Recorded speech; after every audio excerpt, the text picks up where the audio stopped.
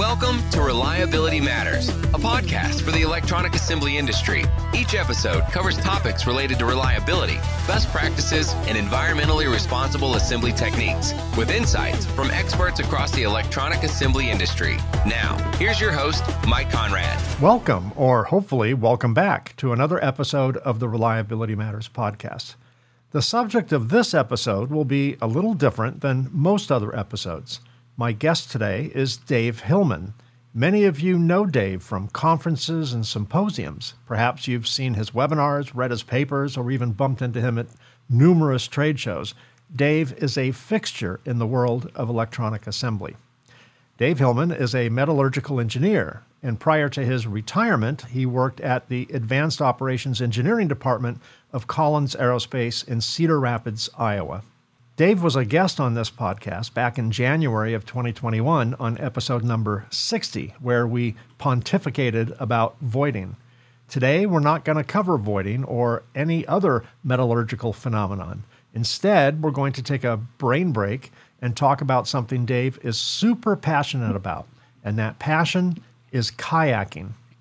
During the last Apex Expo in San Diego, I happened to be walking past one of the meeting rooms. The room was standing room only. I stopped and peeked through the door to see what speaker managed to pack the room. Of course, it was Dave Hillman. He was sharing his amazing 3,600-mile kayak journey down the Missouri River. I was scheduled to give a presentation in a few minutes in a much less packed room, so I couldn't stop and listen. So I invited Dave onto the show to share his journey with us. Now, for those of you who are listening to the podcast, not watching it, but listening to the podcast, you're really going to miss out because Dave is going to share many, many photographs, wonderful, thrilling photographs of his journey down the Missouri River. So what I'm going to suggest you do is either use your imagination or, better yet, watch the podcast on the Reliability Matters YouTube channel. If you're not familiar with it, just go to YouTube, search Reliability Matters, and you'll find us there. So without any further ado, I am thrilled and honored to welcome back Dave Hillman to the program. Hey, Mike. Hey, Dave. Good to see you on dry land. Yeah, it's, having a real bed and a hot shower is kind of interesting. I'll bet. Well, you had plenty of water around you, most of it fairly clean, right? I did, and we'll talk about that a little bit. It's an interesting journey when you get to see from the top of the country to the bottom. Yes, I can only imagine, and I will not have to imagine much longer. We'll get to actually experience some of your journey. But before we get there, how's retirement? Oh my goodness, it's everything that people say it is. I am 99.6% retired. I'm doing what I call selective consulting. Few people, I like helping people, just like you do. It's fun to go out and solve problems. So as Doug Pauls, our good friend, would say, Dave, you can't step totally away from it. So I'm doing a few things here and there. But yeah, as someone says, when retirement is so busy, you have to unretire. You're pretty cool on that. I'm working on that. Yeah. I took a step back. I mean, I still own the company, that I started 32 years ago. And, but I've been doing it a long time, so my role has changed. My team is amazing. They actually run the company better than I ever did. And, and now I get to do, this stuff, content creation and consulting and things like that. So I'm not technically retired. I'm kind of like you, maybe not 99.6%, but I do find myself just falling into that stereotype of you're busier in retirement than you are. You almost have to go back to work to take a rest, right? Exactly. You got to retire from retirement. I mean, and yeah, it's you're doing the fun stuff, the monotonous things that you didn't like to do. You don't have to pick any of those anymore. So I can relate to where you are very well. Yeah. Well, and the great thing about it is everything I choose to do is I want to do. It's fun, right? When you go to the office every day, I mean, generally you enjoy what you do, but not every function is fun. So, so I didn't, you and I have known each other for several years in a professional capacity. So I didn't know much about your personal life, and I had no idea that you were into kayaking, and not just not just like kayaking. I think you're an instructor. So tell me more about your kayaking passion. Where did it start? When did it start? Just fill in those details for me. Well, like all of us, most of our parents took us camping. At least you're in my generation. That was the thing to do when parents had their vacation 2 weeks in the summer. And then my parents were no different. We went to Wisconsin and Minnesota and fished and kayaked. And of course, Dad had an old aluminum canoe. And he threw that canoe in, and we canoed everywhere. And so I grew up canoeing, and I spent one summer earning money. And I looked at my parents and I said, I can buy a motorcycle or a kayak. And they recommended I buy a kayak. So I think the motorcycle scared them. And went down to Iowa State University and joined the club down there and learned how to roll a kayak. And after that, it took off. I've dragon boated for over 30 years, which is a very large war canoe. I'll show you a picture of that. I am one of the instructors at the Iowa State Canoe and Kayak Club. One of my buddies said, you've been teaching for a while, you need to be certified. So I'm a certified American Canoe Association whitewater kayak level 4 person. I have gills. If it has water and a paddle, I think one should go and do it and explore. So, I've been doing it now I consider 46 years as my paddling career. I started in high school racing the old aluminum canoes, and I've done flat water racing otherwise. But yeah, something fun to do, get outside, and especially in retirement. I don't go to the gym in the morning. I go take the boat down on the local river, and I go paddle for a while. Well, so this, what made you choose this particular journey? Is it in the kayaking world? Is that kind of the Mount Everest of journeys? It is. A lot of people relate it to doing the Appalachian Trail or the Rocky Mountain Trail. It's basically the water equivalent. A lot of people do the Mississippi, and all of us grew up reading Tom Sawyer and the Huck Finn series. And, going down the river is kind of cool. And if you're a paddler, you kind of think, boy, that'd be neat. My only trick was I had never done more than 2 nights, a couple nights on the river. I've never done a long expedition type of paddle. I've done competitions and all the other stuff. And I thought, once I retire, and that's the problem, you need a lot of time. I took over 4 months. But once you retire, it's like, okay, we better do this now or I'll probably talk myself out of it. So I said, let's go do it and, go big or go home. And there were a couple times go home sounded really good during the trip. I just can only imagine. So how long did it take you? Well, I'm almost going to answer the question as I say it. I would imagine it's taken you your whole 40 plus years of kayaking experience to get ready for this trip. But when you decided you were going to do this trip, what was the preparation like? How long did it take you? How did you get your mental state in order for this trip? Or did you? I don't know if the mental state ever kicked in until the trip, but it changed. I do know physically I thought I was in shape. I got in way better shape. You paddle 8 hours a day, your body kind of responds. But being an engineer, I can't do anything on a whim. I got to have plan A, B, and C. So I took over a year. There is on Facebook the Mississippi River Paddlers group called MORP. And there is, I'm not the first one to do it. I think I'm the first Iowan to do it. But there's lots of people who've done it. And I didn't do what we call the source to sea. The source on the Missouri River is Bower Springs, and you've got to walk about 30 miles. And if you're truly going to do it, you drag your boat along, and I'm a little lazier than that. So I started the trip up in the headwaters of the Missouri River, which is where the Gallatin, Jefferson, and Madison rivers come together. And that was June 4th at Three Forks, Montana.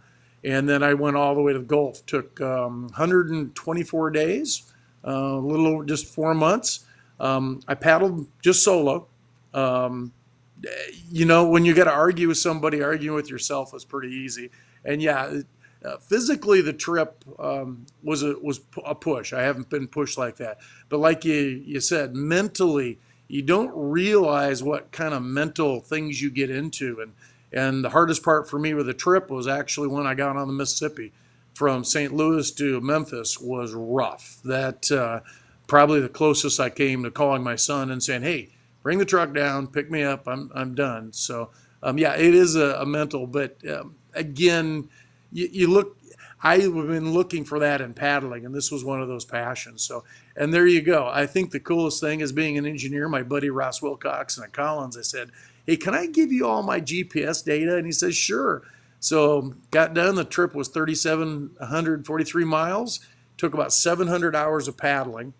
And someone said you need to calculate your strokes. And so I timed it a few times during the trip. I was taking about 50 strokes a minute. I have a racing pace because I used to race. And so I estimate I took 2 million strokes in those 4 months. My back and shoulders would remind me of that on occasion. Average day in the river on the Missouri was about 8 hours, a little less on the Mississippi. Average speed a little faster on the Missouri, there 5.5 miles versus 4.5. And then the distances, typical day on the Missouri is 23, typical day on the Mississippi 35.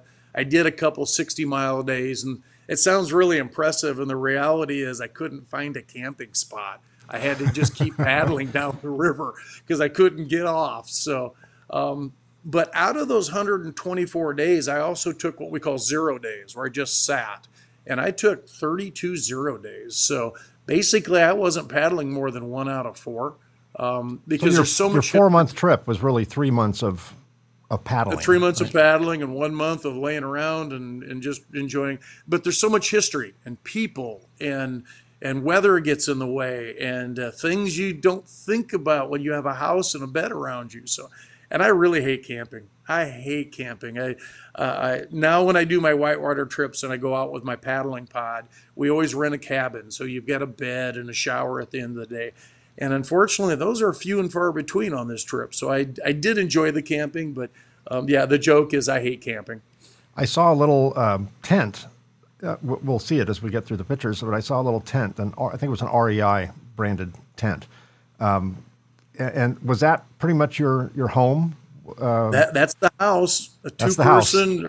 Yeah, that's the house. And it's mobile. It goes in a dry bag, and you paddle along, and at the end of the day, you give yourself enough time to set up the tent and into the day.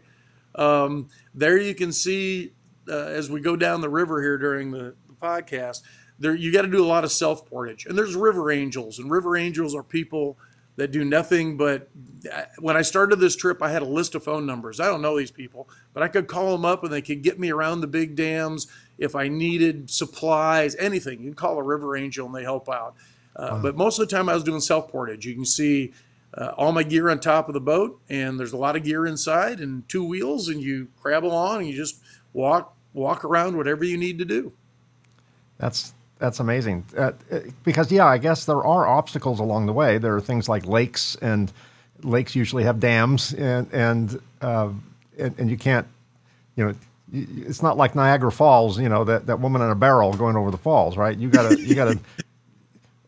Well, first of all, lakes, it just occurred to me, even if you weren't rowing or paddling, I guess is the correct word, yes, you will still continue to go downstream with the river, right? You won't do it in 4 months. You'll probably do it in 4 years, but you will go very slowly down the river because the river is constantly moving, and then it hits a lake where there is no major current, if any current in a lake, right? So that is 100% Dave power there, right? Yeah. And the part of it is, from the U.S., we're really privileged. You can do the Mississippi source to sea, or you can do the Missouri. And the Missouri is, of course, the Missouri River is way longer. It's also very remote. So a lot of what I saw is the same scenes that Lewis and Clark saw. But the river has changed. We'll talk about that. They put in dams, and the river's changed in that aspect. But yeah, that's actually what kills most people on the trips. I don't mean literally. What stops their trip is when you're in the river, and I'm a river paddler, I learned really quick, I hate lakes. Lakes are no fun. And some of these lakes are massive as you go through. So yeah, you've got to deal with your own power and what the wind does to those lakes. We'll talk about some of that, but you can see here, that's where I put in Three Forks. And what's interesting is I tried this trip, no electronics. So I had my cell phone, but I was just going to unplug. However, I did take an iPod, so I had music at night when I sat in the camp. I didn't use it on the river because as a whitewater paddler, I like to hear what the river's telling me, and the river always talks to you and lakes talk to you. But someone said, don't make a 10-song playlist. because if you do a 10-song playlist, you'll know every note of every song. So I had 1,000 songs. There was rap and country and pop and you name it, orchestra, you name it, everything in it. And of course, my good friend, and you know Doug Pauls, Doug offered to take me up and drop me off, which was just amazing. And the radio stations in Montana might leave a little bit to be desired. So we had my playlist going. The last song we heard before I unplugged out of the car is the next picture. So if you pull the next slide up. Edmund Fitzgerald? Wreck of the Edmund Fitzgerald. So every time. Gordon Lightfoot there. Gordon Lightfoot. Unfortunately, we just lost Gordon. Yes. But every time things got dicey, if it got weird, Gordon would be in my head. And now for life, every time something happens on the river where it's exciting, I hear the Wreck of the Edmund Fitzgerald playing quietly in the back of my head. That's like Amelia Earhart embarking on an aviation tour to set a record, listening to songs about plane crashes. I don't know, Dave. It's a little counterintuitive. What are the odds, though? 1,000 songs, and that's the last. That's the one. Yeah, I would take that as an omen. I think that would have startled me a little bit. But I like Gordon. But it's a great Mariner song for sure. Yep. So there's what it looks like in the upper part of the Missouri. It is just mountains. It's really interesting to start in the mountains and finish in the swamps, and just beautiful vistas, clean water. Just every bend is something new and wildlife. So that's where the journey started. And like you said, the river's moving pretty well up here. It's got a pretty good current, so it doesn't have to work. As you start down, they split this thing into three pieces: the upper, the lakes, and then the where the Corps of Engineers has gone and kind of tried to tame the river. So Hauser Lake is one of the little ones up above, and this is Siloam Springs. But again, I hate camping, so if I could find known county or U.S. or state parks and things. This had a little pit toilet, beautiful. You can see the sunset there. And I had this to myself. And most of the times I had all of these to myself. So, if you want to really go out on this journey and kind of figure out where your brains are, a lot of our vets, and I have several friends who've come back from the conflicts, and they need some time to kind of relax and get their brains squared. Sure. And they use the river to do that. And I think I did the same thing. It's just a good way to, after 40 years in the industry, let's go out and relax. This is Hauser Dam, and this was interesting. Again, I'm a big fan of history, and I learned a lot of history before as I planned the year ahead, things I wanted to stop and see, and then history along the line. Hauser was the provincial governor in Montana, and he and a company got together and built this dam that you see here. The lower left is the current dam, and the one on the right, of course, had a few problems there. It, at the time, was only one of 3 steel dams in the world. And he built into the bedrock on the sides, but he only sank footings into the gravel bed. And unfortunately, after a year, the river does what the river wants to, and it blew the dam out. What's really crazy is you can see the steel plates on the face of the blown out dam. Those are still in the river. They didn't go and fish everything out. So as you go the first mile below this dam, you are dodging big pieces of debris and things that could really damage your boat. And so, but to get to see this is also the only dam I crossed. You know, usually you come up into a portage and there's a portage trail. This one, they let you portage across the dam. And I'm thinking in this age of 9/11, I'm going to walk across this big infrastructure, and I'm walking with my little cart and all my boat.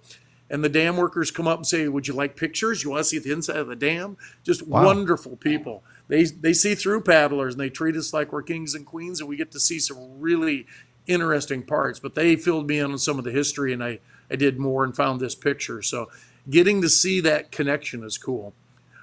This here is the best of the 3,700 miles. This is where everyone should go. This is called Gates of the Mountain.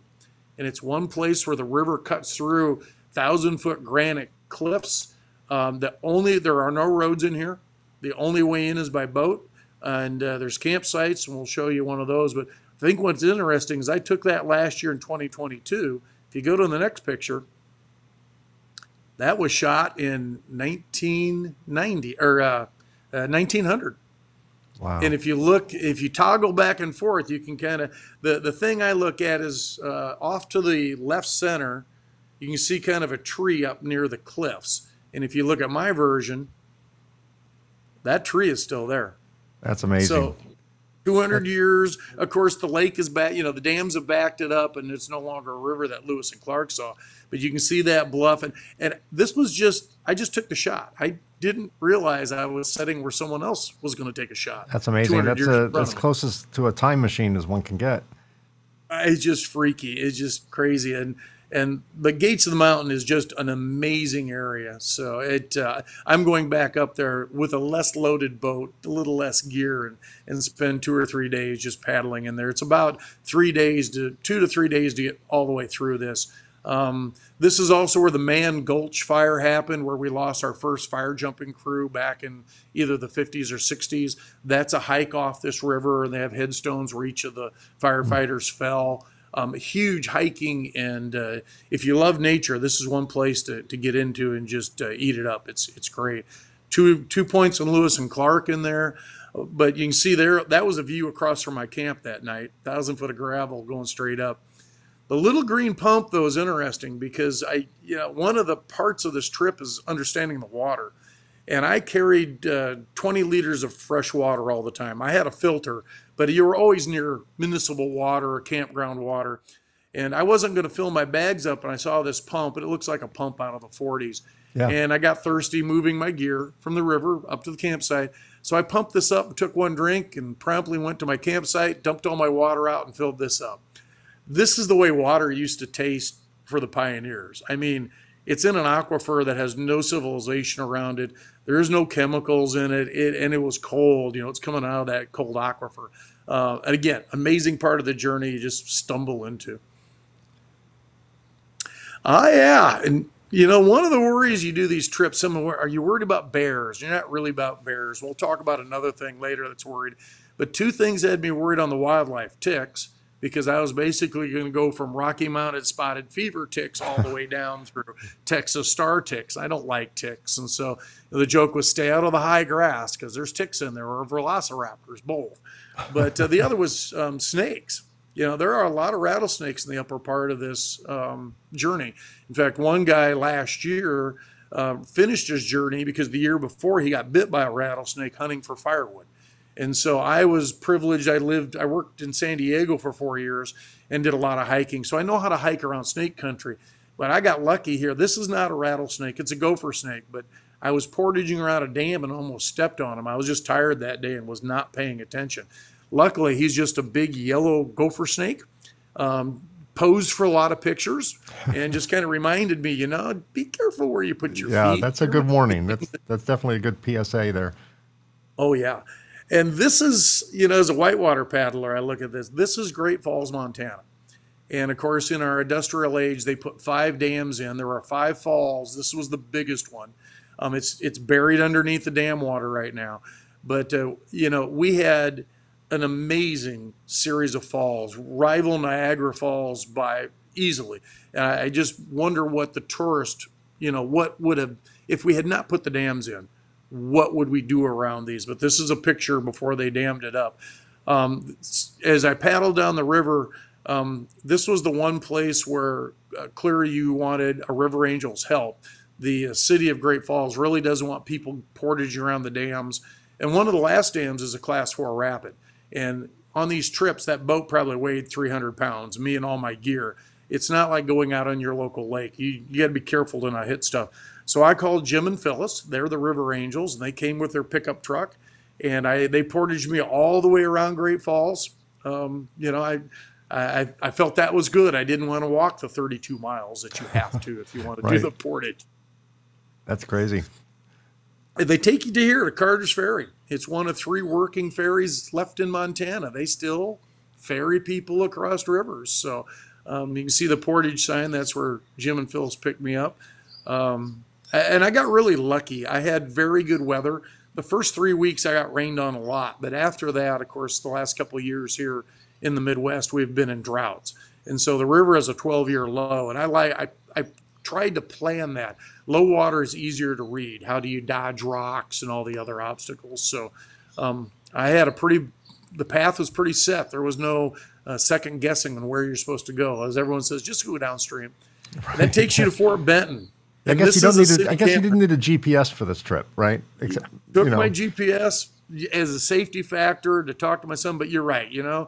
Lots of people before me didn't have a GPS. Lewis and Clark clearly made it with a little bit of help, but they were going up and down the river, and that's what you do even in modern times. I would imagine that this river, though, probably has, I'm guessing, it probably has branches that veer off it, right? You kind of, I guess, when I said you don't need a GPS, I was kind of being flippant, because if you're on a river, the river goes one direction, right, at any given time. But there are, I assume if you don't know the river very well, you could get kind of sidetracked at least, right, where you could go down something. You can get very lost. At certain portions and areas of the river, it does braid. And some of those braids take you to nowhere. So, and I had the GPS I could look at, but at low water, the braids were pretty straightforward. Yeah. And the upper part of the river is especially pretty straightforward. The lower, I'll show you a picture. There's some others. But Fort Benton, this is as high as the river boats could go. And the Missouri is famous for its river boats and that sort of thing. And this was their final stop. And I camped in the city park. They had hot showers. 4 weeks without hot showers. This was heaven when I got here. Took a couple 0 days. Went to the museums. Excuse me. Pigged out in the restaurants. Resupplied at the grocery store. Yeah, but you felt human again. Yeah. Oh yeah, it felt really good. But these are the views. Just you get these huge bluffs. This part of the river where the river is cut down and through. Great camping. There's my tent. We'll talk more about that tent. It withstood some things that I got lucky. I didn't quite plan on. As an engineer, you thought I'd done better, but it all worked out in the end. And one of the things coming down the upper parts is the Missouri Breaks, and that is a national wild and scenic area. And you get to see scenes like this is Hole in the Wall. This area is about 150 miles. Beautiful scenery, tons and tons of hiking. They see about 6,000 to 7,000 paddlers a year. It'd be the second place. If someone said, "Where would you go on this trip?" I'd go up here with an outfitter and have an outfitter, pull your equipment together and just take a few days to go down here and do the hikes and see everything. It's a gorgeous area. There's one scene. If you go to the next one, that's the old core of a volcano. And you're seeing these real time. No one else around you, just you and your boat in the water. That's amazing. There's the typical camp. Yeah. That is, I'm getting down to the lakes, but that is a typical campsite. You'd pull over on the river. Since the river was low, normally that would be underwater. In fact, right now it probably is with the spring levels. But you pull your kayak up and you set up your tent and you cook supper. And in this particular case, I was making a beaver very unhappy. Apparently, I was sitting on his lunch counter because he would come up and slap his tail, and 10 minutes later he'd do it again, and 10 minutes later he'd do it again. Normally they leave, but this beaver wanted to eat on all the young cottonwood trees here, and he just wouldn't leave, and I wasn't going to leave. I was done for the day, so we finally formed a truce. I went to sleep, and I think he crawled up on the bank and had lunch. That's great. Well, here's the middle, and this is the part that Lewis and Clark didn't get to see. This is what they call the dammed and lake section. You've got to go through 6 ginormous lakes: Fort Peck, Lake Sac, Lake Oahe, Lake Sharp, Lake Francis Case, and then Lewis and Clark. And then you get down to Sioux City, and it was probably half the trip. It's about 1,200 miles. Really interesting water, interesting people. But if you go to the next cell, this is where a lot of the history kicks in. The reason we have all those dams up there is in 1927, the Great Mississippi Flood happened. And you can think back then, we were all, as a civilization, on the river. This is where we were. This was our highway. The water event must have been ginormous because there were no levees. There were no dams. There were nothing to change the river. It just flooded. And in our infinite wisdom, Congress told the Corps of Engineers, we never want to see a flood like this again. So go build dams up on the Missouri River. And of course, we haven't had a flood since then, except for 1999 and 2008 and 2011 and 2019. We've learned the easy way: dams don't stop floods. But right. Unfortunately, back then that was our our engineering thinking that we could do something with the river. But it is a source of these dams, why they're there. Yeah, I think these rivers have been here for millions of years, cut through granite and other hard materials, and they are not going to. They see a dam and they're just like, really? They just cut through, trillions of tons of rock. I don't think a dam is in the long term really going to change the direction of a river. As we usually say in instruction, the river always wins. The river always wins eventually. We can delay it a little bit, but eventually it gets its way.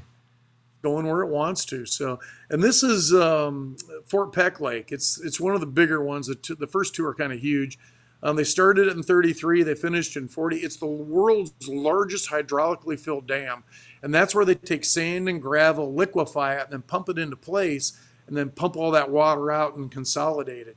The interesting fact, and I learned this the easy way, I didn't know this before the trip, probably a good thing. This lake has more coastline than California. Wow. When they put the dam in, and you see all the little arms coming off the lake. Yeah. Some of those arms are 4 or 5 miles across. And wow. I've done a little lake paddling. I learned a lot about lake paddling because the wind can come up at any time. I use my GPS to watch the weather. But when you're crossing one of those arms, you might be 4 miles from shore. And so I wore a life jacket religiously every day. You've got to take care of yourself. But yeah, you planned on trying to do traverses and different things to make sure you avoided the wind.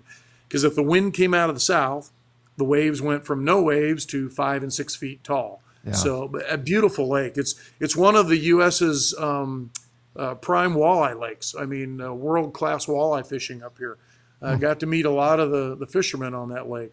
Lake Sac is the next one, Lake Sacagawea. And Garrison Dam is at the end. They built it and started in 47, finished in 54. It's the 5th largest earthen dam, 178 miles long. The good thing about this is you don't have those arms. You can hug a shoreline and kind of shelter yourself. But as you can see, you're still cutting through and around and doing a whole lot of craziness to get down there. Again, I go back to the history, and one of the things on the upper part of Lake Sac before I got down to the lake itself is the picture on the left is what the steamboat captains called deadheads. And those are old cottonwoods that are buried into the river. And all you see is the top. The picture on the right, that's how much is usually underwater. And, I always wondered, why did the steamboats, they hit a tree. What's the big deal? You hit a tree that big, it guts your whole boat. There's over 300 steamboat wrecks on the Missouri. Huge history. Some are still being found. The Corps of Engineers found one last year. No one knew where it was. They're still trying to identify it. So you get to see some of that history. I have such huge respect for those captains. That river changes every year. The logs don't just stay in one place. Right. And they traverse the whole thing. So some of my campsites weren't pretty. This is the worst one.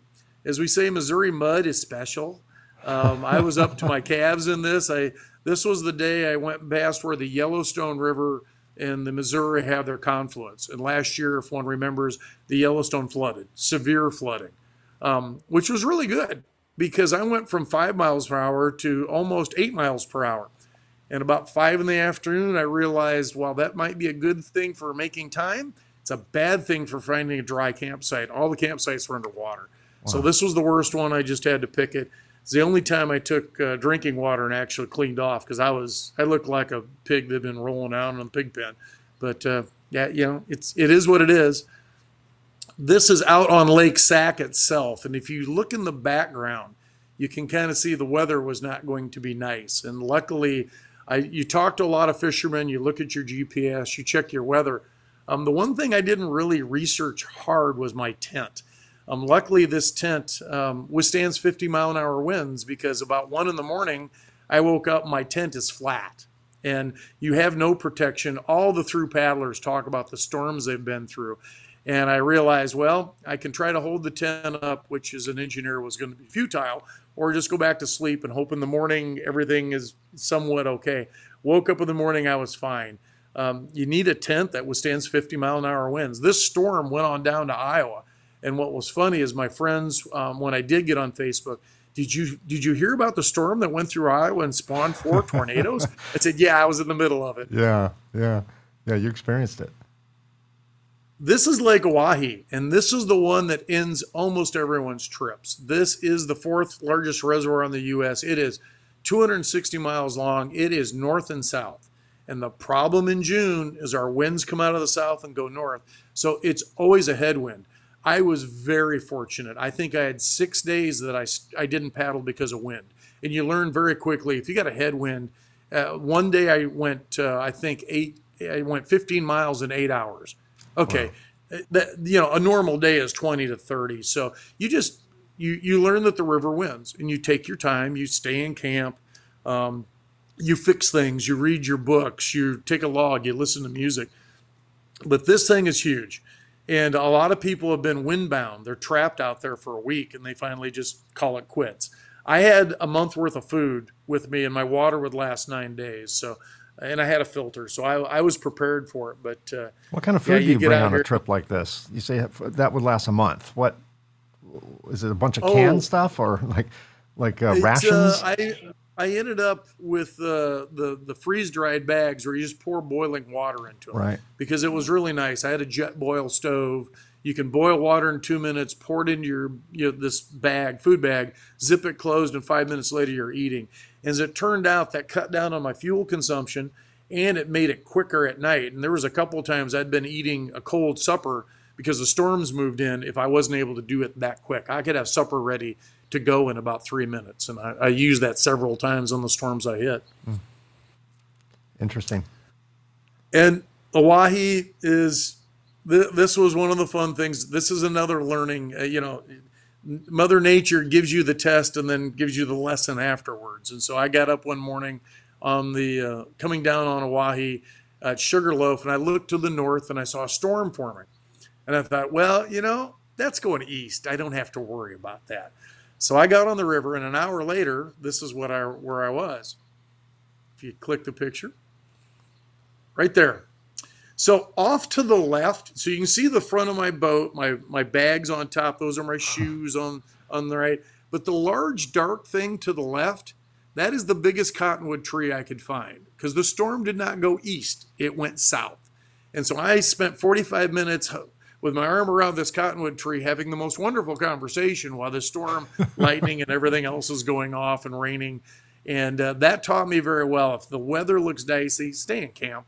Yeah. Don't go out into, don't put yourself at risk. So yeah, it was crazy. Just like a river, weather goes where weather goes, right? Yeah. It doesn't care what we think. Exactly. But as torturous as Oahe is, you have sunsets like this. Just gorgeous sunsets. And if you go to the next picture, you also have gorgeous moonrises. So as I came down to Oahe, it was interesting is when you get to Oahe, now you're in the Dakotas, and you start to see the large plains. You see huge herds of cattle and horses. I saw herds of horses, and you can imagine what the Native Americans saw with a buffalo, with these 400 or 500 head of cattle just free ranging. Beautiful country up there, just wonderful places to be. And yeah, you see, I put some weird stuff in. This is going by Mobridge, South Dakota.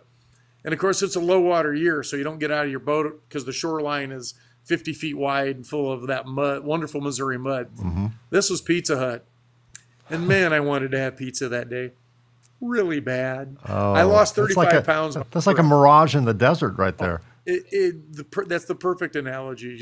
I wasn't starving, but I could have done better. I was eating 1,500 calories a day, but I was burning more than that. And so when I had the chance, but I lost 35 pounds. I started out at about 235 and I went below 200. Several of the people looked at the pictures and looked at me, "What's wrong with you?" And I said, "That's what happened." As my son would say, this is the greatest weight loss reduction program you could ever sign up for. But there's a high dropout rate. I'm shocked by 1,500 calories a day because, the typical, all of your nutrition panels assume an average 2,000 calories a day for someone that is just maintaining. And you are in doing this extreme physical activity. So you think that you could do 6,000 calories a day and not lose weight and not gain weight, right? but that's crazy. And I could have, but you had the optimum word there. You would think, and I didn't think. I thought 1,500 calories a day. I can resupply, I can hit some stores. And it just, that was the physical side. 8 hours of paddling a day, the calorie burn. And I learned really quickly to up a little bit of the calorie because I wasn't eating breakfast the first 3 weeks. And your body tells you those things. Yeah. And I was bonking toward the end of the day. So I started to have a nice, decent breakfast, a simple lunch, and then a big supper. But yeah, I should have, that was one of the lessons learned. I should have been doing 3,000 calories a day. Didn't hurt me. But yeah, it's a heck of a way to lose weight. Well, that's one way, right? Nutrisystem or go with Dave on a 3,600 mile kayak trip. Wonder if I can market that. We'll have to see. So, yeah, there you go. It's the kayak diet. Yeah. I'm going to steal that from you. There you go. It's once yours. you get below, go ahead. No, it's yours. You may have that. Royalty free. There we go. So once you get below Wahi, you get those smaller lakes, and you can start. Okay, this is nice, and Lake Sharp is just a smaller lake. You notice down toward the end by the Crow Creek Reservation, they call that Big Bend, and that is one thing the Missouri River cannot cut through. And you can actually, it's a mile portage at that neck. You can put your boat on your wheels and go over. It's also a mile portage straight up and straight down. And I'm like, I'm here to paddle. So I paddled around Big Bend. This was one of those, I got really lucky. So I stayed with some river angels at Pier for a couple days because I had south winds at 35 miles per hour. And that was not a day to be on the river. However, the next day, the winds became a tailwind. I did 54 miles. Normally this lake takes 3 days. I did it in a day and a half because I had all that tailwind pushing me. But I went around Big Bend. It's an interesting river structure to see out there as you paddle along. But normally, it's a lot longer. And it's interesting. That's part of the river that's actually going from south to north, right? Yes. And suddenly, whoa, what happened? And yeah, for having the tailwind, the up part of the horseshoe, I was actually into a headwind. I thought that ironic. I finally get my headwind, and now I got to paddle back in. Exactly. This seemed weird, or tailwind, I should say. And this was my camp spot. Not a lot of spots on Lake Sharp, but again, you have to be careful not to camp too near the shore. But that's all the sandbar I had. Sandbars are great. There's no mosquitoes. There's no bugs of any kind. So real easy to just set up camp and spend the night. Lake Francis Case, again, getting shorter. So they're still pretty big, but like you had mentioned earlier, a little more current influence. The lake doesn't, dominate what you're doing as the big lakes above. And if you go to the next picture, the problem with Francis Case is got tree gardens. The Corps, when they flooded the lake, didn't go take all the trees out. They left a lot of debris in there. And some through paddlers have been out here when the water is high and the waves are high, and their boats literally get picked up and sat down on one of those stumps. And when that happens, you're done. It destroys your boat. So I was very fortunate to go through. Literally, I was paddling glass on Francis Case. I didn't have a lot of wind or anything else. Last one is Lewis and Clark.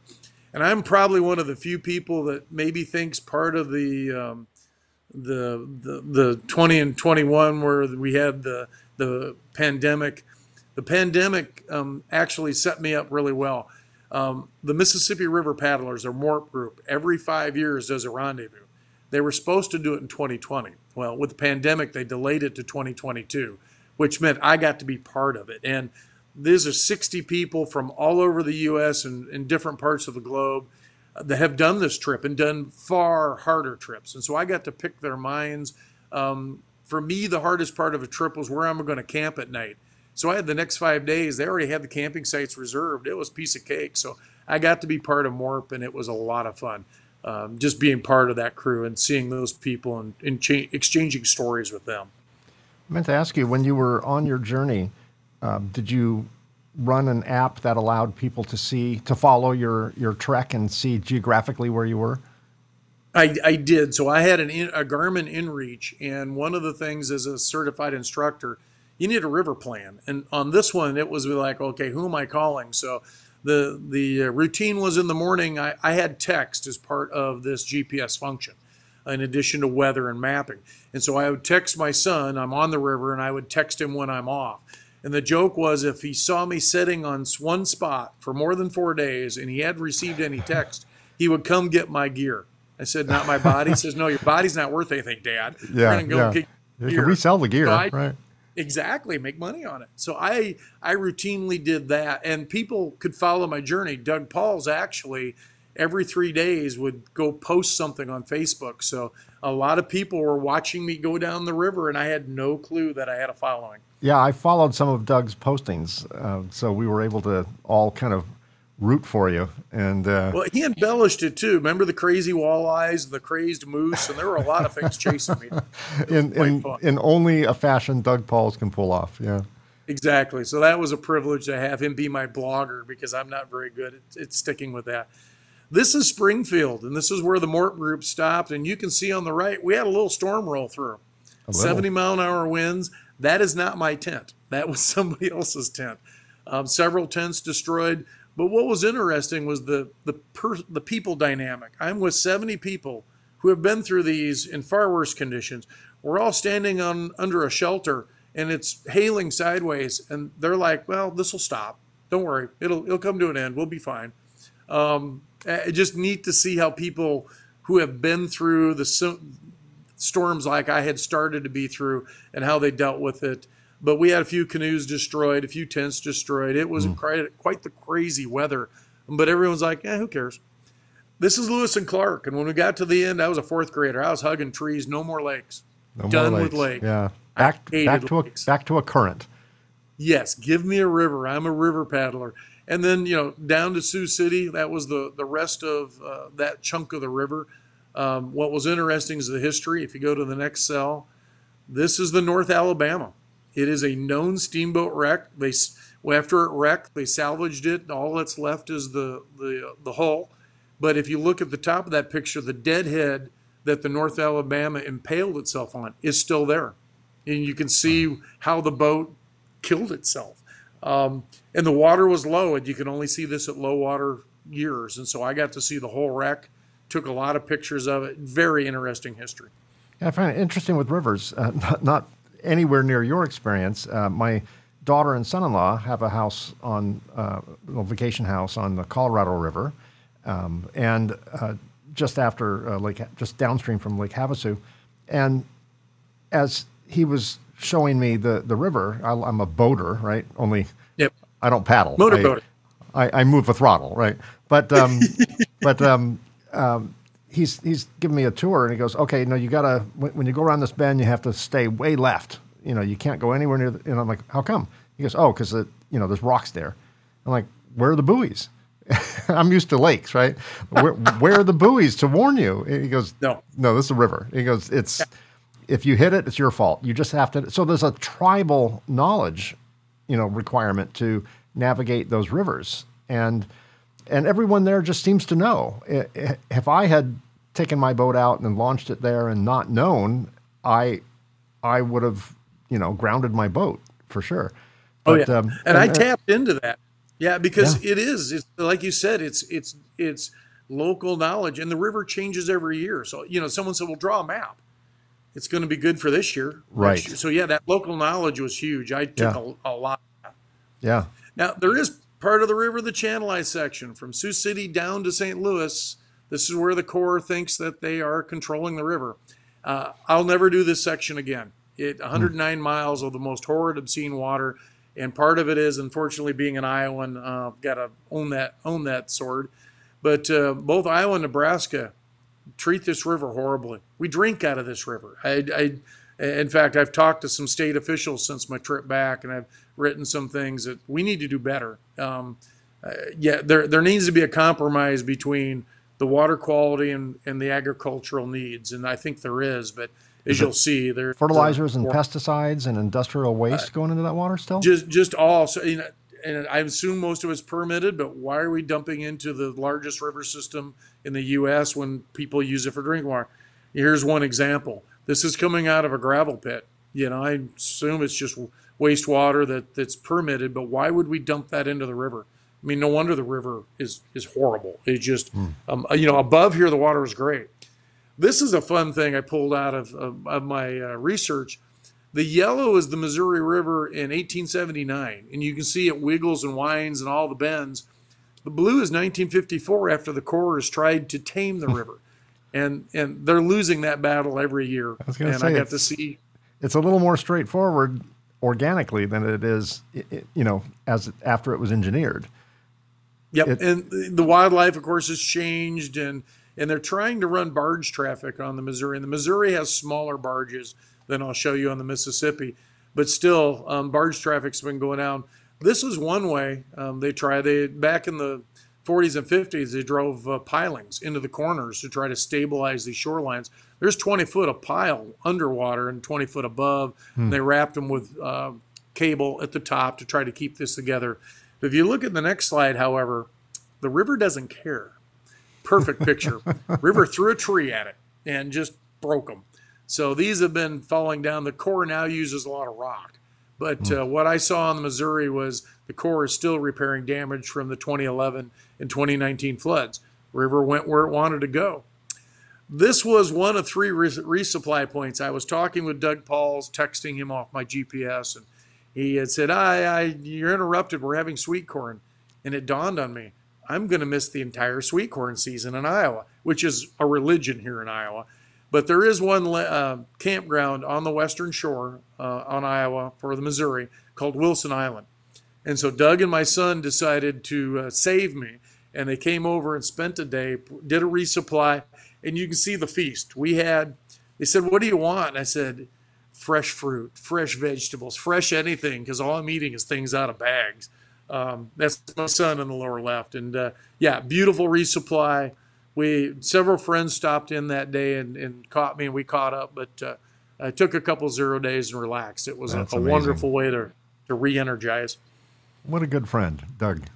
Oh yeah, Doug is awesome. Same, this is sunrise down at Hill Island, down in the Missouri section. Again, these never get old, and you had them every single day. And the next one, yes. So, there were a lot of weird stuff on this trip. In 3,700 miles, how many footballs did I see? 0. Not one. However, every single type of round ball you could find is there. And I suppose softballs, baseballs, soccer balls, basketballs, little kids' geodesic play balls, a plastic bowling ball. I could fill your house with the number of round balls. And if I could clean them and sell them, I could probably pay for the trip. It was just the most ironic thing. I quit taking pictures after a while. There are balls everywhere. We just lose them. This is in New Haven. So this is one of those interesting interconnections. So if you remember, I talked about Jim and Phyllis up at Great Falls, Montana, and they portaged me around. Well, John Coulter was one of the privates in Lewis and Clark's expedition. And he was actually one of the more favored members because he was a great mountain man. He is one of the first white men to see Yellowstone. And John Coulter was released from duty by Lewis and Clark and way back down the river. He and a friend went back upstream to do trapping. And the story goes that he was captured by the Blackfoot. And they asked him, are you fast? And he said, no. So they stripped him down and said, you start running, we'll give you a head start, and then we'll chase you down. He outran them. He hid under a beaver dam, walked 200 miles to Fort Smith. The guy was an amazing mountain man, but he settled later in life in New Haven. And the folks in New Haven wanted to commemorate, their favored son. They got a hold of Jim and Phyllis. Jim found this boulder up there where all this had happened. And this boulder came back down from Great Falls, Montana to commemorate John Coulter's expeditions and life up there. So, I'm 1,000 miles between points and I'm still seeing all my river friends. It was very interesting. Best picture he took. It rained on us at New Haven. Actually, my buddy took that. I'm going to turn that into a puzzle at some point. That almost looks photoshopped. It doesn't look, it's so beautiful. It doesn't look real. Yeah, Tony's an amazing photographer, and he just had a better lens than I did. And he captured this. It was just gorgeous. And there's the other weird thing. Coolers without lids. We don't seem to keep the lids, but we throw the coolers.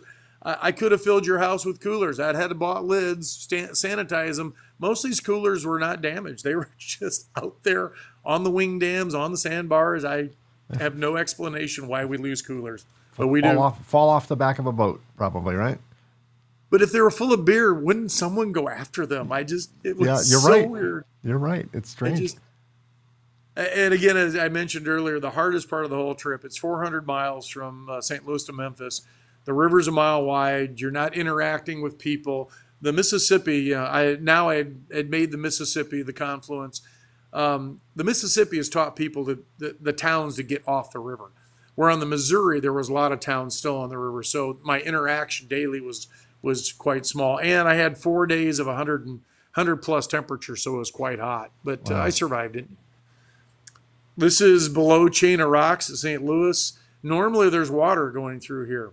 I had all the campsites on the planet. I had acres of sand. So wonderful campsites. I could have a fire any night I wanted. All the driftwood dried out on that, so it was neat to see. And I've been in the arch. I've been in the museum. Finally, the last piece, I got to see it from the water. So that was pretty emotional. It's like, hey, I made it this far.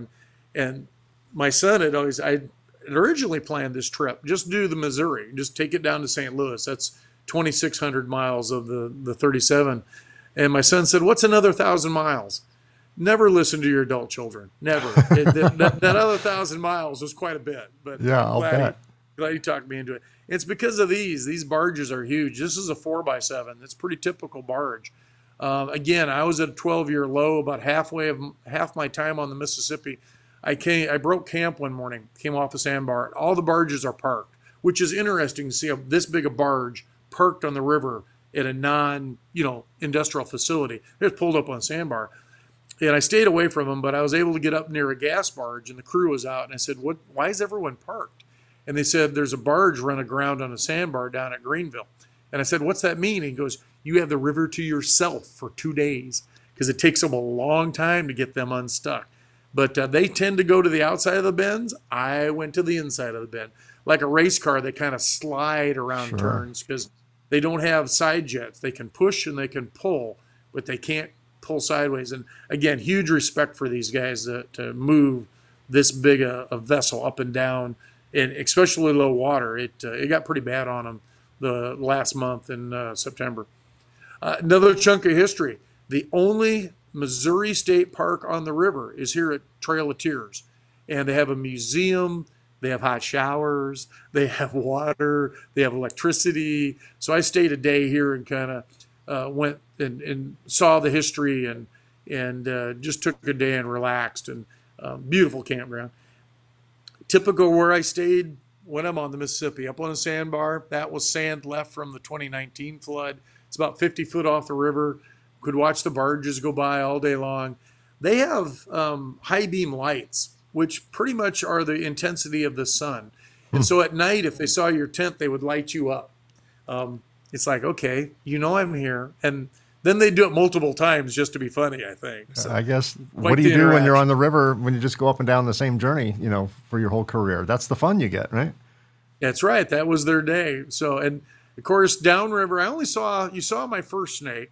This is my last snake. I saw 3 others. One was, 2 of them were just water snakes. One was going down the gullet of a blue heron, so I never identified him. But this one is a southern banded water snake. I asked my friends after I got off. My rule as a paddler is you look at the snakes and talk to them and leave them alone. Turns out he's not poisonous, but I had moved a log. Again, wasn't being quite as safe as I should. And there he was, and I put the log back and took his picture and put the log back and left him alone. So luckily, I only saw 5 snakes the whole time. Not bad. Natchez, it's one of the few towns on the river. And Mark Twain, and so you come up the ramp, and at the top of Natchez under the hill is a bar. And above the bar is still the motel that Tom Sawyer stayed in. So I got to stay in Mark Twain's room. And I got to stay in it for 2 nights. They tell you when you make this reservation, the bar closes at 2. Realize it's going to be noisy until bar closes. What they didn't tell you is on Tuesday they do karaoke. Really bad karaoke. So that night I got to stay awake and listen to karaoke. Not exactly American Idol talent right there, no? Not close. Not close. From Natchez, you got a choice, and this is where being part of the MORP rendezvous was huge, because I hadn't decided, do you go all the way down to the Gulf through New Orleans? And when you do that, you're hitting big ocean traffic. The levees are 20 feet tall. You've lost a lot of the things you want to see on the river. The alternative is to go over to the Atchafalaya, and you do that through the old lock. And it also takes 150 miles off the river, which is, I didn't mind losing distance at this point of my paddle. But it's interesting because there's a history to that. And if you go to the next slide, this is what, 10,000 years ago, the Mississippi used to run where the Atchafalaya was. Morgan City is actually the old delta of where the Mississippi went as opposed to where it is today. And at some point in the Mississippi's history, the Red River and the Mississippi ran parallel. Mississippi does one of its meandering bends, and it captures the Red. And then the Atchafalaya was the water distributing out of that. The riverboat captains hated. They called this Turnbull's Bend. It took them 3 days to get around that bend because of distance and the water coming in from the Red. If you go to the next slide, well, Colonel Shreve of Shreveport said, well, that's easy. We'll just cut a dike through there. We'll put a channel in there or a canal. And unfortunately, this goes back to man messing with the river. When we did that, the Mississippi goes, oh, that's a lower gradient. Water flows downhill. I think I'll go downhill. And by the way, the Atchafalaya is right there. The Corps of Engineers figured out that if they didn't do something by the mid-1950s, New Orleans would be dry. The river would have moved west, gone down its old channel, and done that. So they put in what they call the control structures. And if you go to the next picture, go one more. There's a control structure. They thought this would hold the river up. This was almost blown out in 2011. They came about 2 days from losing this entire structure. They are still repairing it. The river does what it wants. Most people think it's not if, it's when. The river will come back up and flood and we'll lose this. But you don't go through here. If you go to the next picture, I think. Yeah, so I went on the Atchafalaya. It is a smaller river. It's the largest wetland in the U.S. I was going to get to see some lovely things again. If you go to the next picture. Yes, and there were my friends. Got to see alligators. Wow. Not on TV. And my boat is 17 feet long, and this guy was about 15 feet long. I saw 3 this big. The beauty is everyone's, aren't you worried about alligators? They associate man with being eaten. You watch Swamp People on TV. And Swamp People is actually shot down here on the Atchafalaya. And the week before, alligator season had just ended. So anytime an alligator saw me, they scrambled. So they don't want to be eaten or worn as shoes. They exactly. We're a predator big footwear to them. is rough. Wow. Oh yeah. And these guys would, once they saw me, go away. This was one of the camps on the Atchafalaya, second to the last night out, and I pulled in, chased a couple 5-footers off the sandbar. They were sunning themselves, set up camp, had supper, started walking around like I normally do, and looking at the sandbar, looking for fossils and arrowheads and things. And I found this next picture. Apparently there was a larger alligator on the sandbar than 5-footers. I wear a size 12 shoe. I think the alligator has a size 13 shoe. So it was, when you get up next to real wildlife, I'd like to go to Africa and see some elephants and stuff. You realize we're not the top of the food chain. We're just part of it. So. Yeah, that's right. Again, Spanish moss, cypress trees. The Atchafalaya brought back that intimate river experience that I had up in Montana. And again, as you said, Mike, now I'm looking at my map because the Atchafalaya is swamp, and there's a lot of wrong ways you can go. So I paid particular attention, which brings us to Hog Bayou. One of the people I'd met said, I could have, you noticed there on the right side of the picture, I could have gone straight right into the Gulf. But there is a 6-mile detour that's called Hog Bayou. You go through a very intimate swamp, and then I ended up at Burns Point. That was my takeout. And this ended up being really good for a couple reasons. This was my last day. I had a lot of wind out of the east, and that point there protected me from the waves that were being generated on the ocean. So when I came out onto the Gulf and then paddled up to Burns Point, I had a pretty easy paddle. I didn't have to deal with water conditions. However, this will be and here's, no, go ahead. And here's what it looked like. Maybe 20 feet wide. I had airboats go by me. I had a shrimping boat go by me. His dogs were barking at me. They wanted to come play. Beautiful scenery, alligators, hawks, ivory-billed or rosy-billed ibises, just all the wildlife you could ever think, all in this last day on the paddle. And the next one is, So, I had no clue. Apparently, Doug had generated quite the following for me by his post on Facebook. How many people are actually following me? And as Doug says, on this last day, most people had one monitor for work and the other one had my paddling up, because every 10 minutes my GPS would send out and update my map. And I looked at the map that day and I said, I didn't take one shortcut the entire trip. And you notice in the middle, I could go straight or I can take that horseshoe. And I decided I am going to go straight. I'm just going to, hopefully the maps are right. My GPS has text function, and every time I get a text, it rings. When I got to that point and skipped the bend, you thought that I had a fire alarm on my shoulder. I think everybody that was watching me is typing, no, wrong way. And I'm thinking, come on, people, 124 days, 3,000 miles, 3,700 miles, and you don't think I can navigate at this point? So it was an interesting moment in the trip to realize I've since learned there was 200-300 people following me down this river. I had no idea, none. It was just crazy. And you had asked earlier, what's the trip? There's the physical and the mental. And the physical, I think everybody does something in their lives that where they take themselves to a limit and understand what that is. Mentally, not as much. And this trip was very mental. I asked the people on the Morph, how to explain it, and you really can't.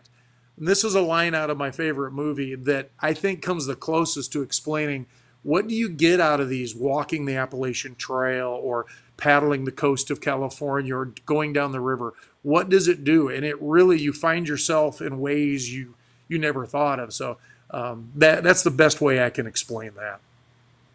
And the last one should be victory picture. And you can see I had to tie my shorts up because they fit when I left and they didn't when I finished. So I've seen two poses like that now. The first exact pose, Dave with his arms in the air, was after your last lake. And this was the Gulf of Mexico.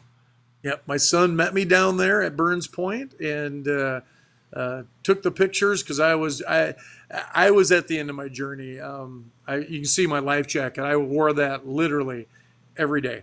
And toward the end, you're always wet and you're always sweaty. And my back was getting friction burns. And a couple more weeks, a couple of them were getting pretty bad. And so, I found my physical limits like, okay, time to come off the river. Couldn't sleep the first night. There's all these car noises and strange civilization. I hadn't heard anything for months. So I forgot how to use the TV remote. Forgot how to drive. It was interesting to come back into civilization. We took about 3 weeks to go from Morgan City, Louisiana, back up to Cedar Rapids, Iowa. We stopped in and saw at Vicksburg the Civil War cemetery. We popped all those things I couldn't do because I was on the river. Natchez has beautiful history. Memphis has beautiful history. So we took 3 weeks and saw all that history. And then New Haven and some of the little towns I'd gone through, we went back and visited my friends to let them know I'd survived and made the end. You talk about the mental and the physical challenges.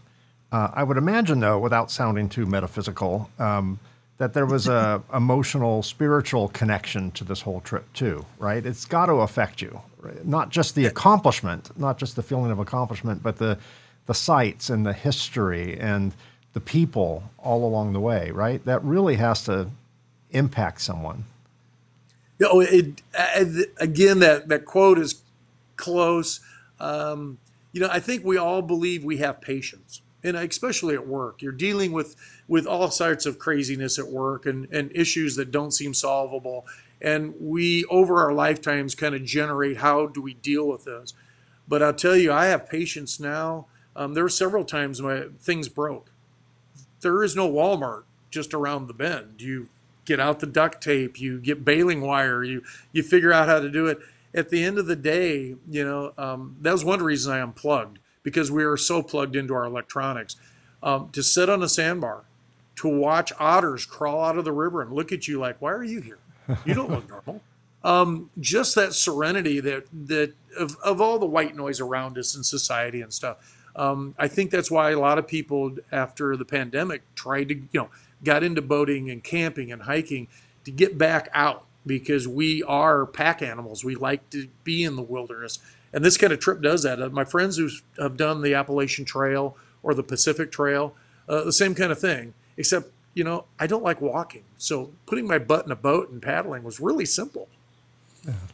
I would be completely remiss, last question here, I would be completely remiss if I didn't try and at least make some kind of connection between reliability and your journey.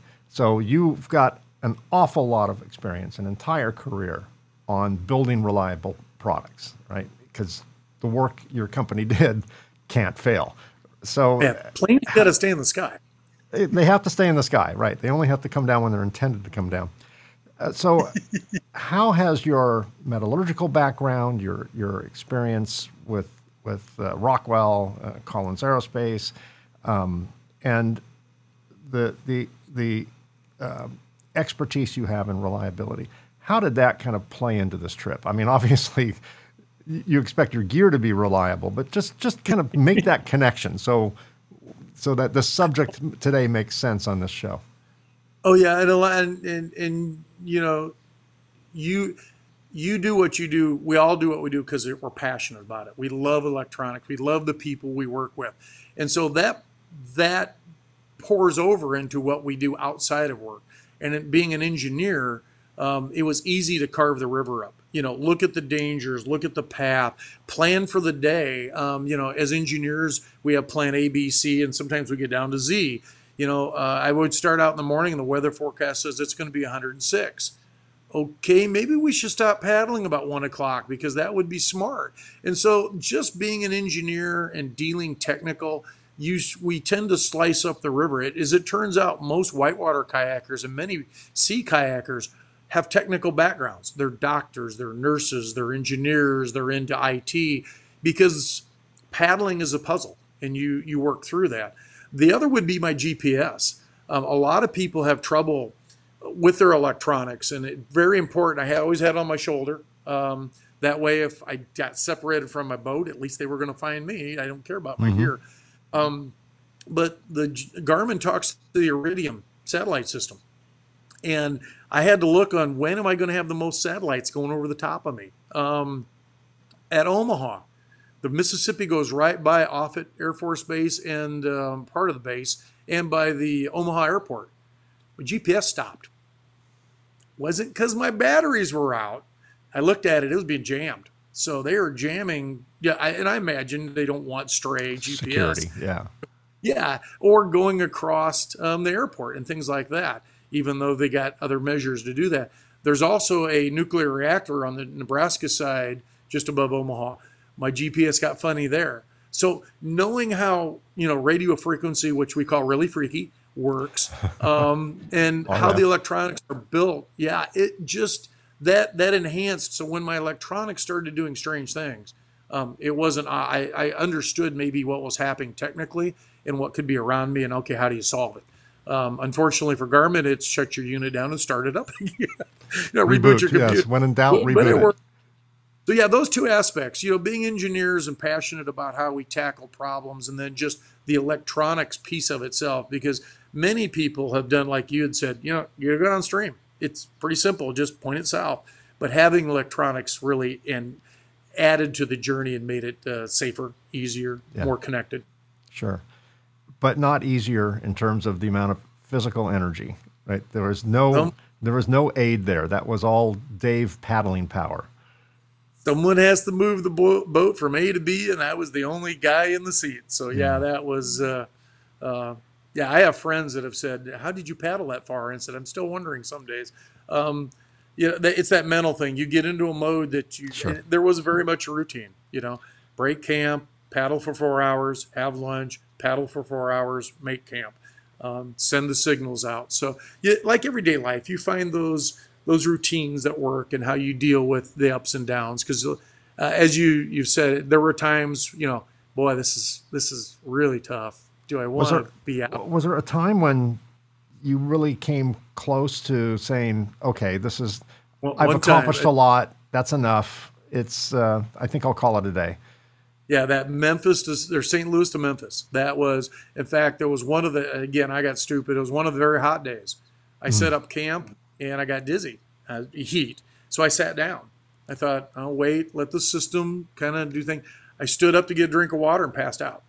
Landed on my camp chair. I woke up 10 seconds later. It was just, realized what had happened, put on my life jacket, went and sat in the river, cooled down.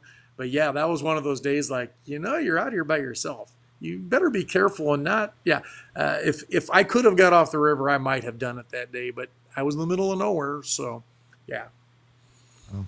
Well, I'm certainly glad you're still on this side of the dirt and that you made that trip. It was certainly an inspiration for me to watch. I did pay some attention to your journey along the way.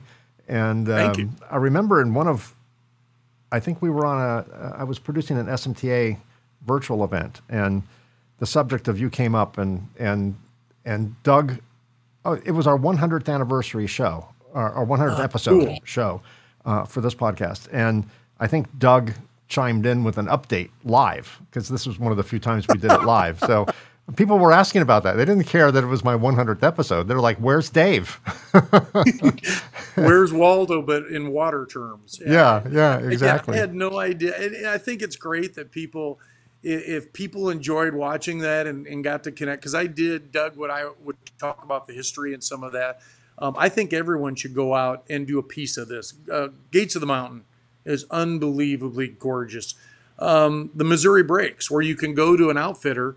They have all the gear. They take care of everything, and you just get to go and enjoy nature and the river itself. So there's lots of ways to do this. You don't have to be a silly Hillman and do 4 months of it. But I think everyone, you're a motorboater. You go out on the lakes. You know that serenity of water and wave. And I think everyone should do that. I think they're really. I think it's part of our being. We're connected to water in so many ways. Yeah, water's my happy place. Whether it's an ocean or a lake or a river, I just love being on the water. That to me that's serenity right there. And water dissolves stress all the time. Stress is soluble in water. Stress is polar. I could get into the chemical side of it. Yeah, exactly. Two techie people talking about that stuff. Absolute last question. We're so out of time. And for my audience, I'm sure you found this so interesting you haven't realized it's been well over an hour. But what's the next big milestone journey? Doug wants me to do the 5 Great Lakes. And I said, no, I'm not doing the Great Lakes. You hate lakes. You hate you start in paddling New on York lakes. and go all the way to Superior. I'm not doing the Great Lakes.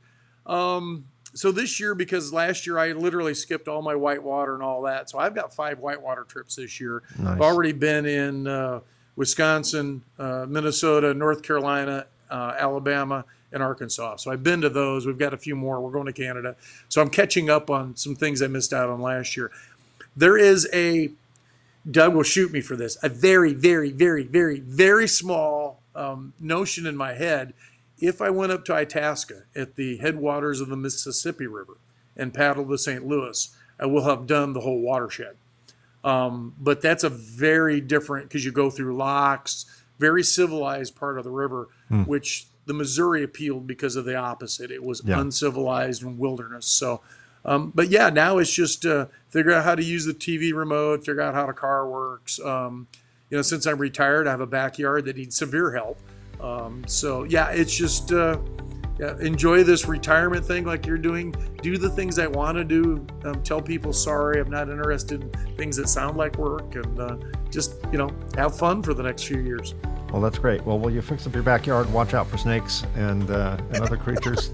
You're experienced in that now. And Dave, thank you so much for sharing your amazing journey. And I say that as I think that's an accurate description. It was an amazing journey, an inspirational journey. Thanks for sharing it with me and my audience. Thank you for the invite. As you can tell, I love talking about it, and I hope we inspire somebody else to do something similar. So thank you. Thanks, Dave. Well, that's another episode. Thanks for listening to or watching the Reliability Matters podcast. Our episodes have been downloaded more than 35,000 times, and I remain ever grateful for your support and encouragement. Don't miss an episode. Listen and subscribe to the Reliability Matters podcast on your favorite podcast app, or watch it on the Reliability Matters YouTube channel. If you're watching this on YouTube, be sure and click the like, subscribe, and bell icons to be notified when new episodes are released. We release new episodes on the second and fourth Tuesday of each month. A special thanks to Circuit Assembly Magazine's PCB Chat at pcbchat.com and Ascendo Reliability at reliability.fm for syndicating the show. Thanks also for your questions and episode suggestions. Please keep them coming. I love to hear from you. Send comments and episode suggestions right over here to my email address. It's mike@mikeconrad.com. Just remember, that's Conrad with a K. Once again, thanks for listening or watching. Until next time, stay safe, stay healthy, stay happy, and perhaps most importantly, keep doing it right. And I'll see you again in 2 weeks. Thanks for listening to the Reliability Matters podcast. Join us on the second and fourth Tuesday of each month for new episodes of Reliability Matters.